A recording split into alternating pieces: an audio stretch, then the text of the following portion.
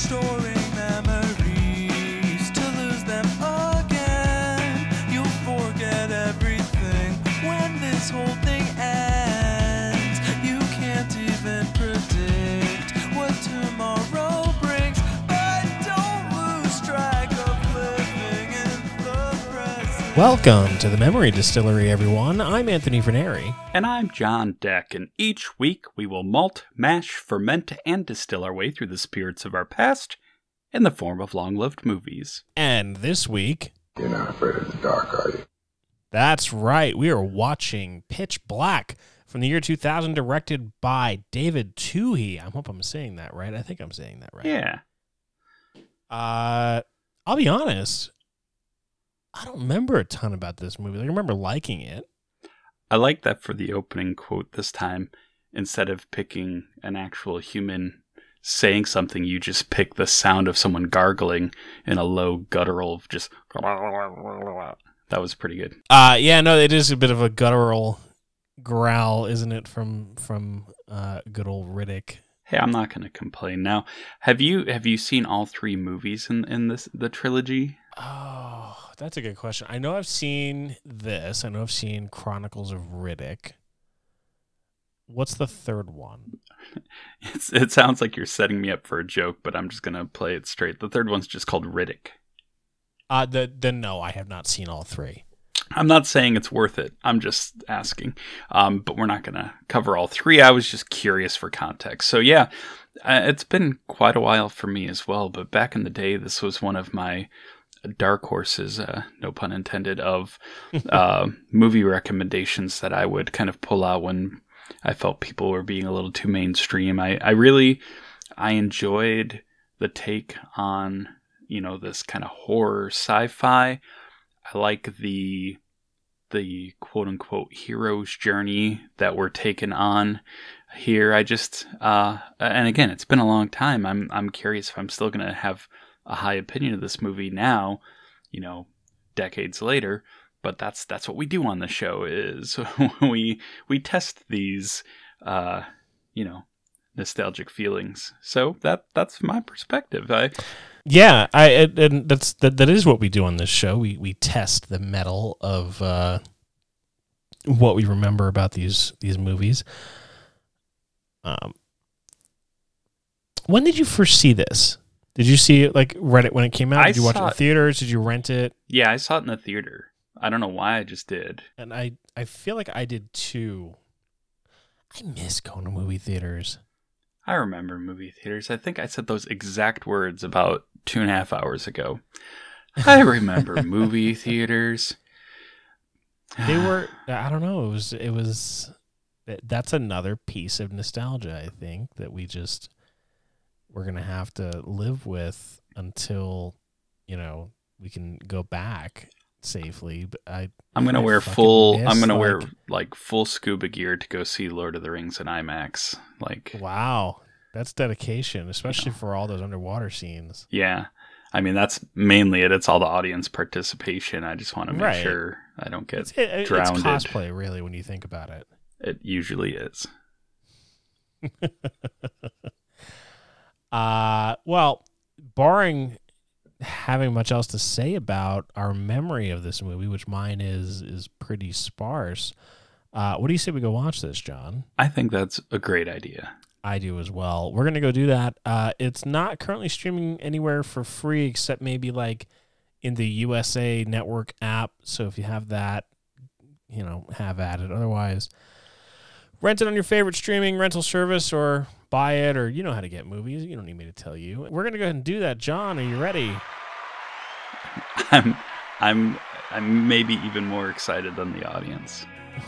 Let's do it.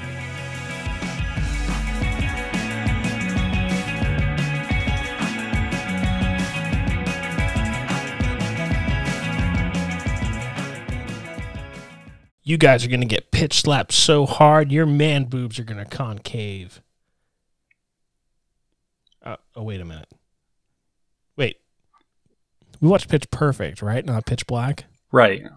I was just absorbing your quote because that was definitely that movie. Yep. No, I'm just fucking with you. We did watch Pitch Black. Welcome back, everybody. Let's get down to it. There's elements. First, I have to address that there's definitely going to be some confused people who maybe haven't seen Pitch Perfect, or maybe haven't seen it often or recently, so they had no clue what that quote was, and maybe they haven't seen, maybe they didn't watch Pitch Black this time either, like they have in the past, and they're just trying to remember. They're like, they're scouring IMDb right now. Do they really say that in fucking Pitch Black? What? That doesn't sound like it at all. So I think that's great. So anyway, you were saying. No, I was gonna say there's a lot of elements to this movie that I just didn't remember were in it. Like that, I feel like I forgot more about this movie than I even remembered. When I got done watching it, I was actually kind of surprised. I mean, it's been like a good 20 years since I watched it, so that kind of makes sense. But yeah, like I was just kind of shocked. So what'd you think? Did you like this movie? Did you not this movie? What were your thoughts? I will say I didn't not like the movie. I enjoyed myself watching it. It kind of felt a bit like Alien, but on a planet, and maybe like Great Value Alien. Well, I feel undoubtedly there were elements borrowed stylistically, at least, from the character alien design, and some of the, some elements. It's almost hard to like do sci-fi alien without getting somewhere in the realm of being a cousin to a xenomorph or something like that. But I think the premise, of course, the movie being called Pitch Black and them crashing onto this planet, and the triple eclipse happening, and when it quote unquote goes pitch black, then these animals, these monsters thrive. I think it's an interesting setup, and that alone I thought was a fairly good hook, especially seeing this in the theater back in the day when all these like creature effects were like top notch, 100% top of the game.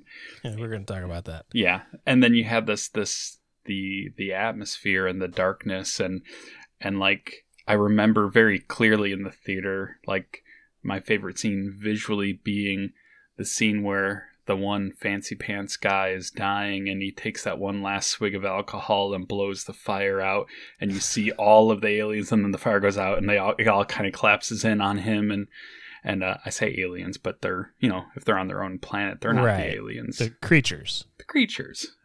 But yeah, so yeah, a lot of interesting elements. I remember personally, one of the things I liked about the movie back in the day, and it still holds up decently. It's not amazing, but that whole idea of, having different levels of complexity for the characters of what's good and what's bad, like who here really, the idea of serving, self-serving versus helping others, the idea of being willing to do what it takes to survive, the idea, like all these different ideas, like is very little black and white. Yeah, for a movie called Pitch Black. Yeah, hey, there you go. But yeah, so you didn't 100% know, again, I'm not trying to paint this as like a great work of art, or that this is the big, moral compass we should all be listening and following in our life. But I still thought that, that good old Vinny brought a good amount of charisma for his very straightforward, role that he has, so yeah, I thought he was menacing and kind of scary, and then kind of fun as well, because like I did kind of laugh out loud at one point in the movie. You want to guess where?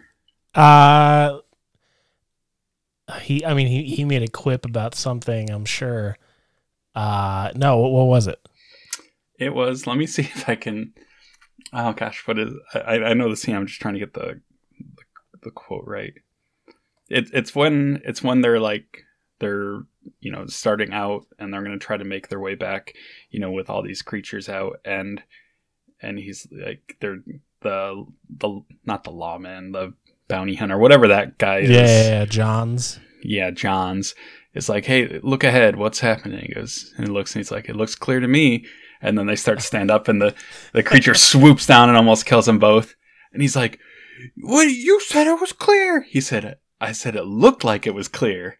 And he's like, "What does it look like now?" And he looks up and he smirks and he goes, "Looks clear to me." And I just, the delivery, like, it was just hilarious. And that was just like that kind of bad boy villain hero charm that, you know, he's kind of out to serve himself, but not necessarily evil, just not necessarily good either. And so I thought that was fun. I like that. That dynamic, that chemistry that the two of them had was had a touch of 48 Hours. Yeah. Those of you listening who don't know, it's Eddie Murphy and Nick Nolte. Eddie Murphy's like out of jail helping out this cop Nick Nolte, and they have a very funny relationship. That's kind of what I get from the two of them. There was actually some pretty decent on-screen like chemistry, not necessarily in a romantic sense, but just in general, like people kind of bouncing back and forth off of each other and really able to give off the sense that things are pretty fucking sideways on this planet that they're stuck on. And they're either working together or suspicious of one another, and they really play their parts really well. And the cast kind of lends to that. Like, you got Keith David, who is always amazing. Yeah. As the Imam, and then I had actually forgotten that Claudia Black was in this. Yeah. Who, if you guys have ever listened or have ever watched Farscape, she's in Farscape. She's like amazing. I absolutely love Claudia Black, and then Vin Diesel. Obviously, Vin Diesel gets a bad rap, I think, in certain like film circles. Like, people don't take him seriously, or they think he's like just some kind of meathead. I actually really like him. I like a lot of the movies he's been in, and a lot of the work that he does. I think he's a pretty decent actor. He is very serviceable. He doesn't get under my skin or annoy me in the way other people do, and yet I can't help but maybe want to make fun of him a little bit all the time. But yeah, like I think movies, like, not even an action movie. He was like, you know, Boiler Room, and like he's had like some solid performances, and like it just so happens that, you know, he is part of this little car racing franchise called, like, what, the Quick and the Mad, something like that. Quick and the Mad, Quick and Angry. Yeah, that's what I think it is. Drive Angry. The Fate of the Angry was one of them. But no, like, so of course, between that and voicing Groot, like, you know, that's like a lot of his personality's wrapped up in that. He's gonna be in the next two Avatar sequel movies. Is he really? Yeah, but I don't know if he's just going to be the voice of a plant, or like, you know, what's going to happen. I mean, he does plant really well. That's his bread and butter lately. So no, but like, yeah, he has kind of a lazy thug charisma, you know, like that borderline, you know, kind of bad by default, but also maybe he's redeemable. Maybe I can change him. You know. That's what happens when you're, you know, born as Mark Sinclair. You gotta exactly. You gotta put in a little flavor. Of course. He actually not a lot of people know this. He's a big nerd. Like, he's big into D&D. You know, is super cool. Yeah, it's funny because there's several you know, these like big buff action guys who are also like, you know, were the, you know, kind of these nerds growing up and like have this inner geek inside of them. And it's like, it's kind of fun and relatable. And at the same time, it seems like a little unfair too. Yeah, a little bit. Because what's his name? That I know you're talking about Joe Manganiello. Of course. Like, he also runs that fairly famous D&D game on some YouTube channel. I don't know what it is, but yeah, so that's kind of fun too. And I think that the more you get the intersection of intellectual and creativity and actiony muscle stuff, like all that kind of stuff is a lot of fun. So the more you can put into the movie, the more you can bring into that role, the more dynamics and the little bits and pieces of your personality that are not so blank or black and white or just, one or the other. I think it really adds to the performance. So I completely agree. So Pitch Black, Black. It's a movie, right? It sure is. How would you, if you had to describe this movie, like, I don't mean like a synopsis, I'm just saying like genre wise, what would you say this movie is?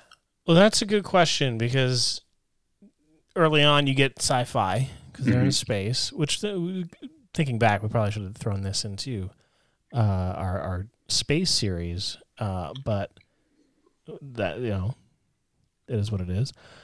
But it quickly kind of develops into sort of a futuristic horror. So I think if I had to really nail it down to one thing, I'd probably say horror. Yeah, I think they definitely wanted horror, and it just kind of had a bit of a sci-fi build-up, like you're saying, which I don't think is a bad thing to like bend genres and combine them and all that. Well, there's lots of movies that pull that off. I mean, if you look at like Event Horizon or Alien or something, yeah, I mean, stuff like that. Like, it almost seems like within sci-fi, you have horror as like a subgenre. It's almost, what kind of sci-fi movie is it? Is it like a fun action sci-fi? Is it a comedy, or is it horror? Like that. There's enough movies that fit into that realm. But I was thinking, as just an overall segment or idea, I'll have to come up with a theme song intro for this later that you can embarrassingly play over and over again. But no, I think it'd be kind of fun, like, to play with something I was thinking about, which was, how do we build our own better version of this kind of movie? And what I'm saying here is not how do we make Pitch Black better. What I'm saying is, how do we look at like this kind of horror creature type movie and put our own spin on it? Like, what have you not seen that you wish you could? Like, what do you think hasn't been explored? Because we know we've seen dozens and dozens of variants on this story. So I'm going to ask you a few questions that we can ponder here and see if we can come up with our own little mini pitch to ourselves about what we'd want to do with the movie here. Okay, I'm down for this, but we do have to be careful because Stephen King is probably listening, and we'll turn this into a book. Well, I don't think we have to be careful. Well, okay then. I mean, that's just what I want him to do. I don't even need credit because he didn't give me credit for Langoliers, and I'm not upset about that. Which there are some Langoliers elements in this movie too, like the chewing, specifically. The chewing. But anyway, so building our own monster movie. First of all, let's talk genre. This was sci-fi horror. I mean, anything that's kind of a monster movie is going to have some element of horror, although some are really played more for comedy, but they still have a bit of that horror element to them as well. Sure. So in terms of genre, if you think you get a chance to make your own twist on this movie, what do you think you'd want to explore? Do you have any thoughts?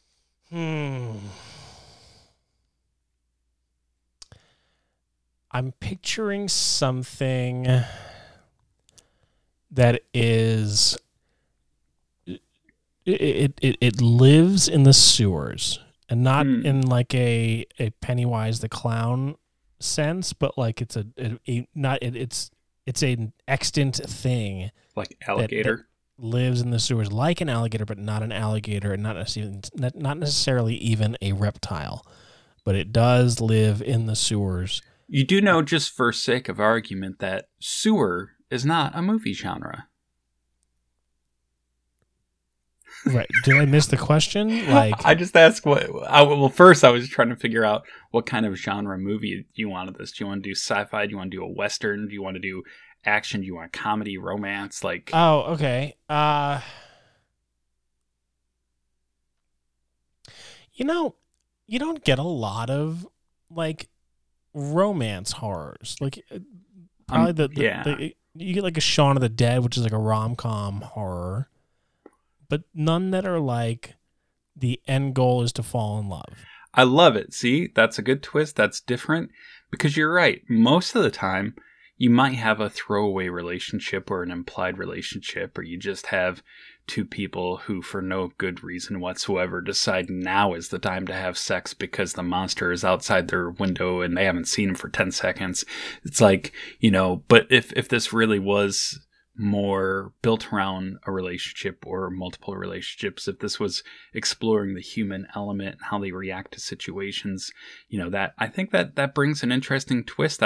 In my mind, I was trying to think of some variation that would be just kind of different and interesting, and I was thinking kind of like a period piece, and so maybe we can combine those and kind of do like a Bridgerton, or like some kind of capitalize on that type of thing and have like romance relationships, but also maybe set back a few hundred years. And so you mentioned Bridgerton.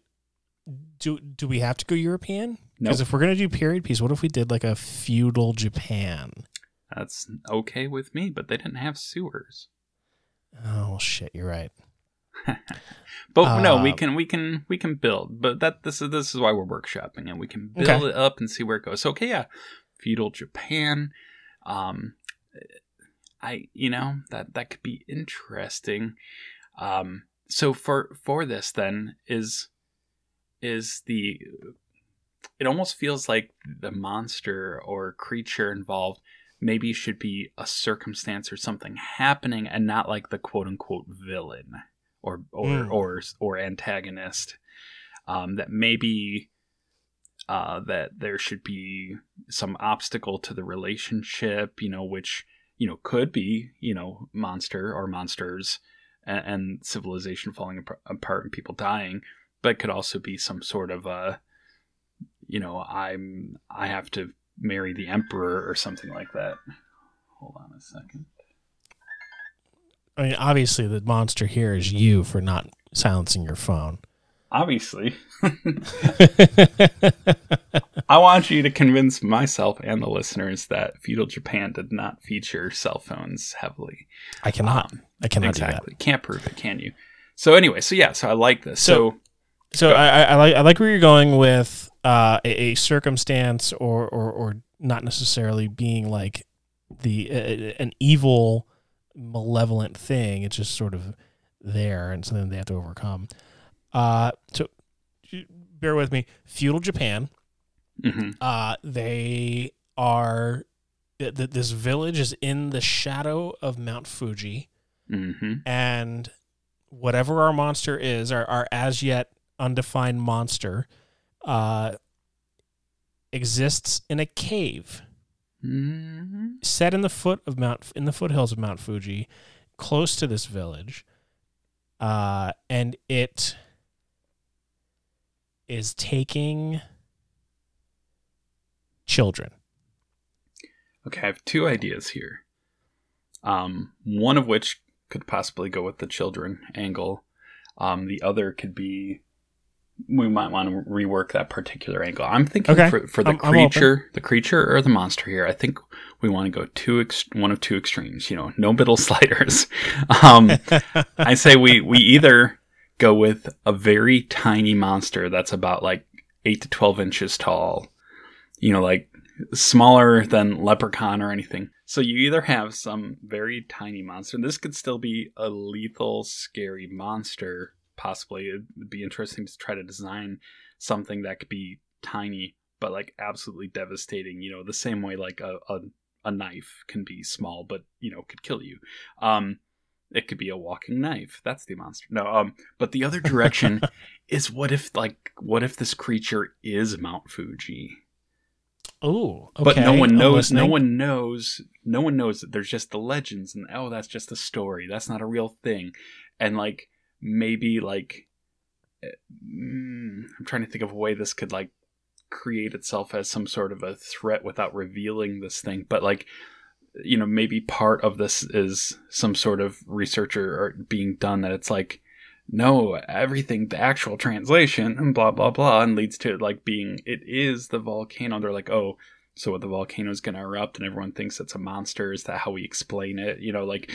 And you know, whatever that might be, maybe we could set it up to make it sound like that's what they're trying to do. Is they're trying to say, oh, monster not happy, it's going to explode and dump lava on us. But then it's revealed at some point that no, this thing is actually, you know, several thousand tons of rock and molten lava, and it like just becomes like an actual creature. And maybe the whole goal of the movie again is not to kill the monster or even to, you know, to solve the monster problem, but maybe it's, can our couples get through this, you know, whether it's one couple or more than one, but can they forge this, you know, early relationship and trials and tribulations of whatever's leading up to, you know, all these rumors and all the things that are going on that could stop them. And this whole backdrop is just impending doom, that something's going to happen, and they keep uncovering more and more clues that this kind of an end of world scenario. Here we go. You ready? I'll blow your mind. Yep. Feudal Japan, set in the foothills of Mount Fuji, a young couple is in love, but they don't know, they can't, because of their families, they can't they can't date and they can't be together, or they have to go through some kind of ceremony or something. The young man, who is a royal of some kind, he comes from a long line, and for as long as his bloodline has been in power, something has been taking people or attacking people, hurting people. The only way to stop only comes out when this, or when anyone in the bloodline is asleep, I'm getting there. Stay with me. Okay. So he comes from a long line of royals. I think this makes for a good podcast. And I say another 10 to 12 minutes of almost having it and losing it, and we'll be on our way. No, I just realized that another problem with my whole idea here is, you know, we're talking about feudal Japan, and we're talking about did you just hear my phone go off again? I did, yes. Monster. I'm a popular person. I hate everything. No, there is this one story about, you know, Japan and a giant creature that causes devastation. Oh, wait, they've already done Godzilla. Well, yeah, but that doesn't take place in feudal Japan, does it? Well, it depends. There probably is a version out there. There probably is. There's like 900 fucking Godzilla movies. Anyway, all right. So I was stalling. Could you get the solution? I think so. So this young couple, whenever the next royal comes of age, the phenomenon starts again. Oh, John Travolta? Exactly. No, the creature in the foothills of Mount Fuji comes out again and starts doing its thing. We'll still decide what that is. But it only happens at night. And the resolution to this, we will come to find out, is for the young royal to find true love, which will break the curse that has been cast upon his family, his bloodline, for generations. So it's like a werewolf story or something? Werewolf / Beauty and the Beast, but in feudal Japan? A little more Beauty and the Beast, but the Beast is tied to his sleep state? Yes. All right, we'll have to workshop this. Can you get Philip to run this over to our development team? Yeah. Hey, Philip, will you take this and just run that over the dev team? Did you just hand him an audio recording, like a reel? Yeah, I'm recording this on a reel-to-reel. That's how podcasts are made, John. I heard a little noise there, and I just imagined you hitting a little button and popping off a reel and handing it to Philip, and that made me happy. I'm trying to tell. Would you take this, please? Go. Just take it. The dev team will know what to do with it. Just do it. All right. Well, that's taken care of now. Jesus. So fucking hard to get good help. Anyway, so what do you think? Well, I mean, it's gone. I think we've sent off talking about it now makes no sense because it's not going to make it onto That's that fair. reel. So I'd say I'd give us maybe like a C plus. That's better than I would have given us. So Yeah, I think there's some promise, but I'm not sold. We'll have to try this again with another movie and see if we can tone it in and get something that I'm actually excited about, and then maybe we then go to Steven Spielberg. I did have one more idea. Tucker and Dale versus Evil, but it's feudal Japan. Nope. Okay. It's already been done. It's called Old School. Oh, well, shit. Wait. Okay. Although I have to admit, I do think having Will Ferrell in a feudal Japan monster movie makes a lot of sense. He would have to be the monster, right? Like, Right, well, of course, wearing like a rubber suit. And yeah, for sure. Okay.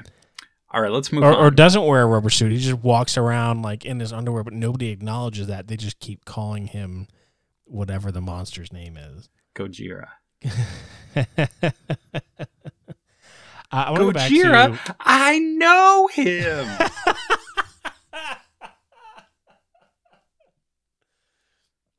I want to go back to talking You sit about... on a feudal throne of lies. Okay, sorry, I'm ready. Let's get back to the movie we're all here for. Yeah, the movie that we watched, Pitch Black. Oh, yeah, I forgot about that. Visuals weren't great, although they were not the worst that we've seen. This is the thing about setting a movie where a lot of it happens in the dark. I think that's really smart when you don't have much of a budget, or if you're really kind of pushing the limits of what graphics can do. And in our high def age, maybe it doesn't translate as well. And maybe my brain was foggy at the time because, again, this was, 21 years ago when this came out or so. Mm-hmm. And so maybe monster, creature graphics, at that time, CGI stuff this was cutting edge or okay. Or maybe it was just darker. I think it was just darker in the theater because I just really feel like a lot of the stuff wasn't as distinguishable. And so you didn't see much, and so it was scarier, where here things lingered longer and you really got a good look at stuff, and it was just like, it seems a little cartoonish. High definition has been a blessing and a curse, right? Yeah. Like, it's great when you're trying to see like if the ball actually touched the goal line or if it was a blade of grass off, but it's terrible when you're going back and watching movies that the visual effects and graphics seemed to be revolutionary, and then it turns out that it's just a little off center.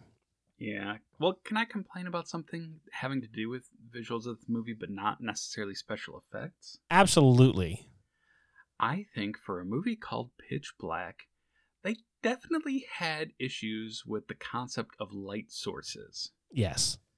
Because, and I know you know this because you just watched it, but this for some reason, it actually bothered me because I think most people who have ever shot scenes at night for TV, for movies, anywhere, they have this whole, you got to be able to see the actors, of course, so you got to have some sort of reflective light or, and it's like, I almost would have preferred being able to see nothing if it stayed consistent with the story, as opposed to, there are times when, someone has a flashlight shining forward, but you have a shot of their well-lit face, and it's like, nothing's reflecting that light, so there are times when they're like relatively well lit with no known light sources, or there's some big fight coming out and the lights go out, but you can still see them fighting, even though we've already established if the lights go out, it's pitch black and you could see nothing, and like that went back and forth. But then you also have scenes where they're traveling together and putting off a good amount of light, but there's no aura of light. It like hits a black dome like as soon as it gets to the end of their head.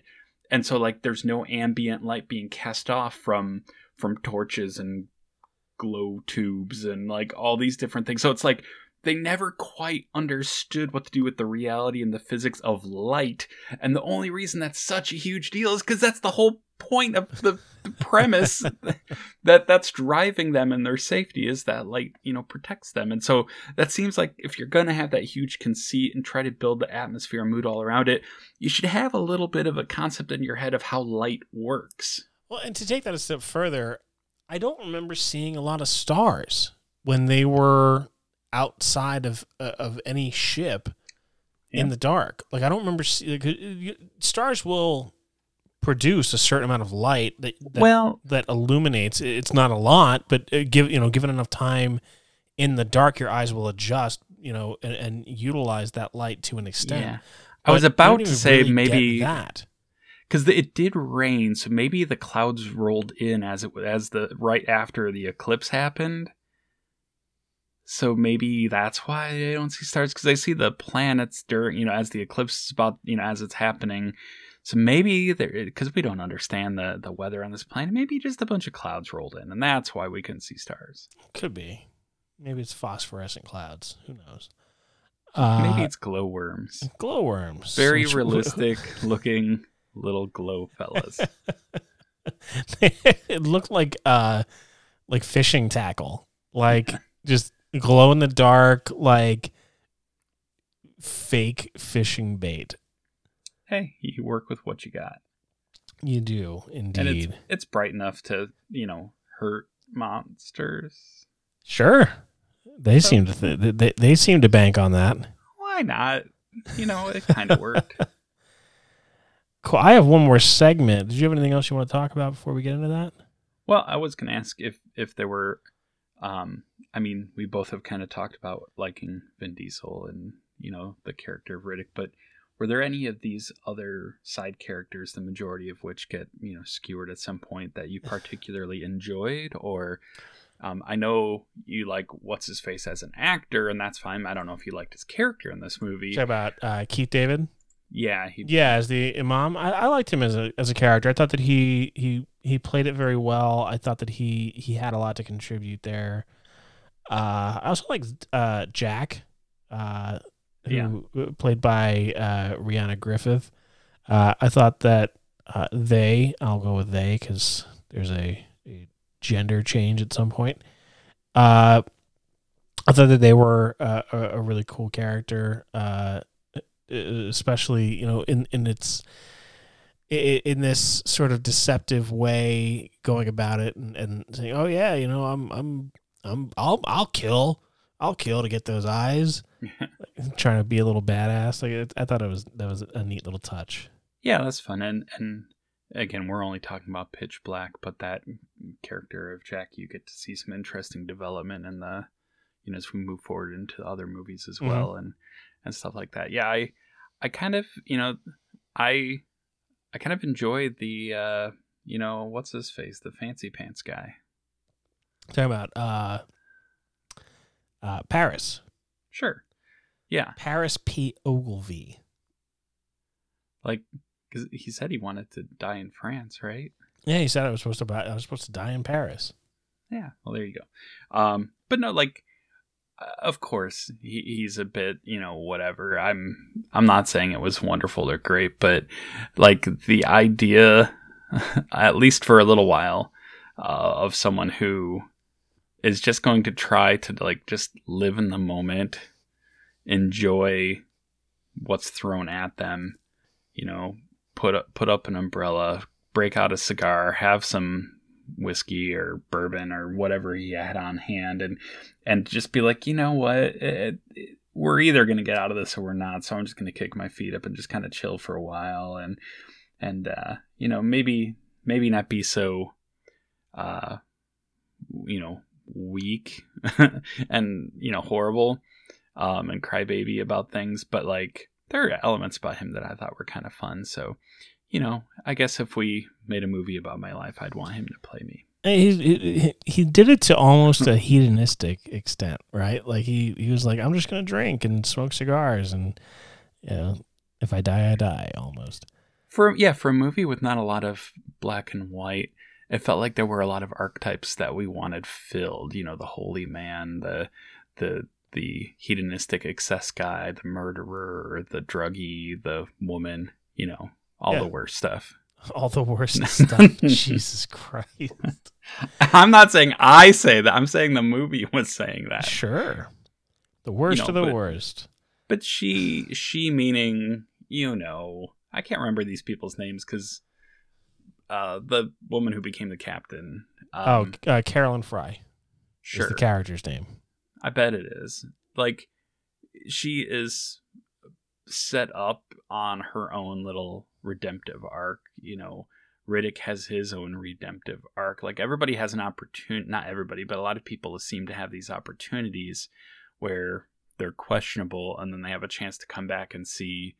It's almost like the gold standard presented by this movie is the willingness to die to protect or save other people, you know? And so it's interesting to see her go from wanting to eject people to save the ship, which again is not like murder or anything. It's just she realistically thought, well, we will all die or two of us can live, you know? So it's like, but then the guilt from that and you know, coming back, and then ultimately she didn't even know she was gonna sacrifice herself, but she ran back out to help Riddick. So, you know, you're gonna get skewered. It happens. Sure. But yeah, so I guess just going through, it's an interesting bunch of characters, some good performances, and yeah, I say good job, because a lot of times that there's not that much attention put into these ensemble action horror movies where people are getting killed off. There's usually maybe one or two somewhat interesting characters and then a bunch of throw-offs. So I think they did a good job trying to make these characters their own. No, I agree, and I think that they worked really well with the cast that they had. Like, you have a few bigger names like Vin Diesel and Keith David, but a lot of these a lot of these actors are largely unknown, especially in the States. And you get the flip side of it too with other movies. Like, you get these huge star-studded casts that are, you know, it's literally all names that you know, but the movie's a flop because nobody works well together.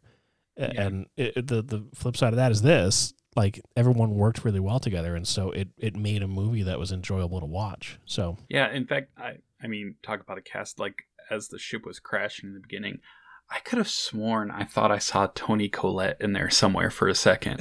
And I was like, oh, I didn't know that she was in this movie. And then I don't even know who it was I was looking at when I thought that. And I didn't bother to go back and look. But I was just like, oh, no. That's interesting. I'm trying to think of who it could have been. I mean, there's really only about 3 or 4 women like that. Or maybe, was 2?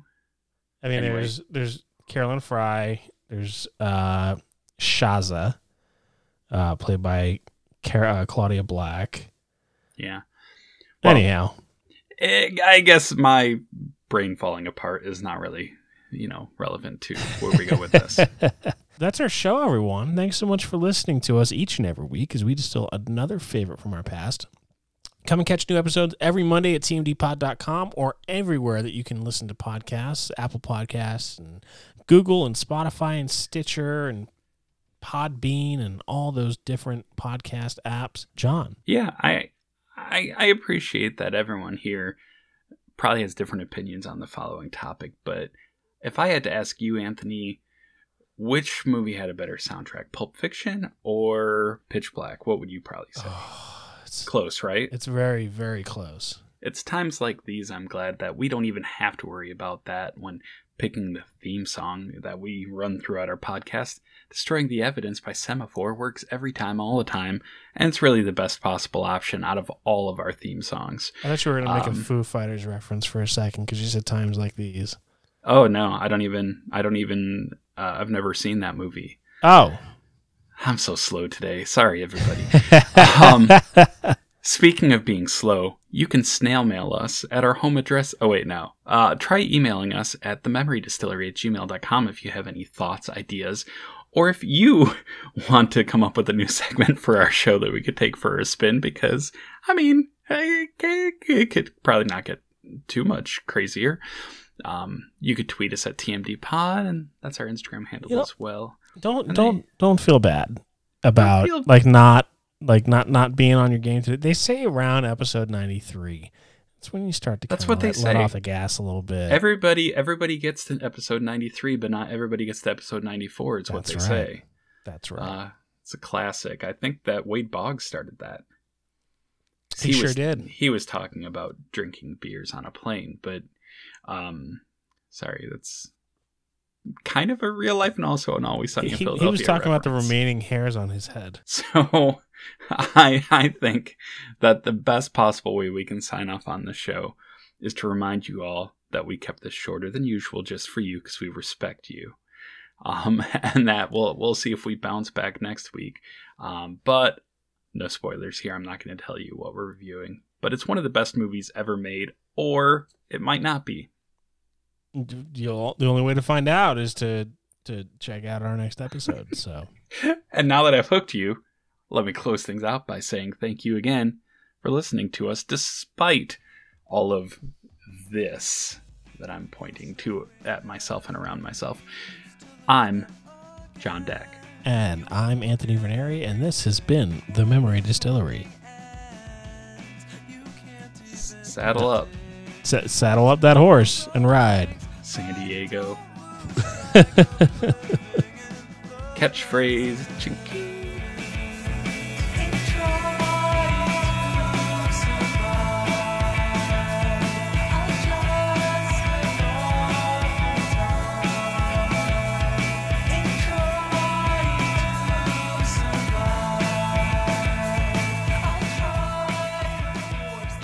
Dreamcasting.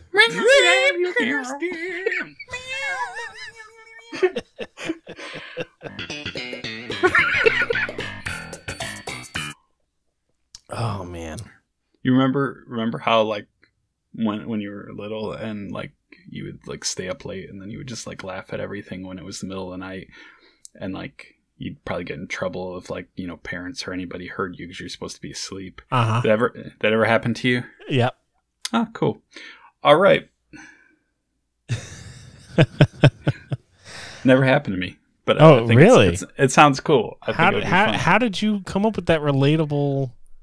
I watch a lot of movies. Oh, well, there you go. I should do a podcast about that. Movies.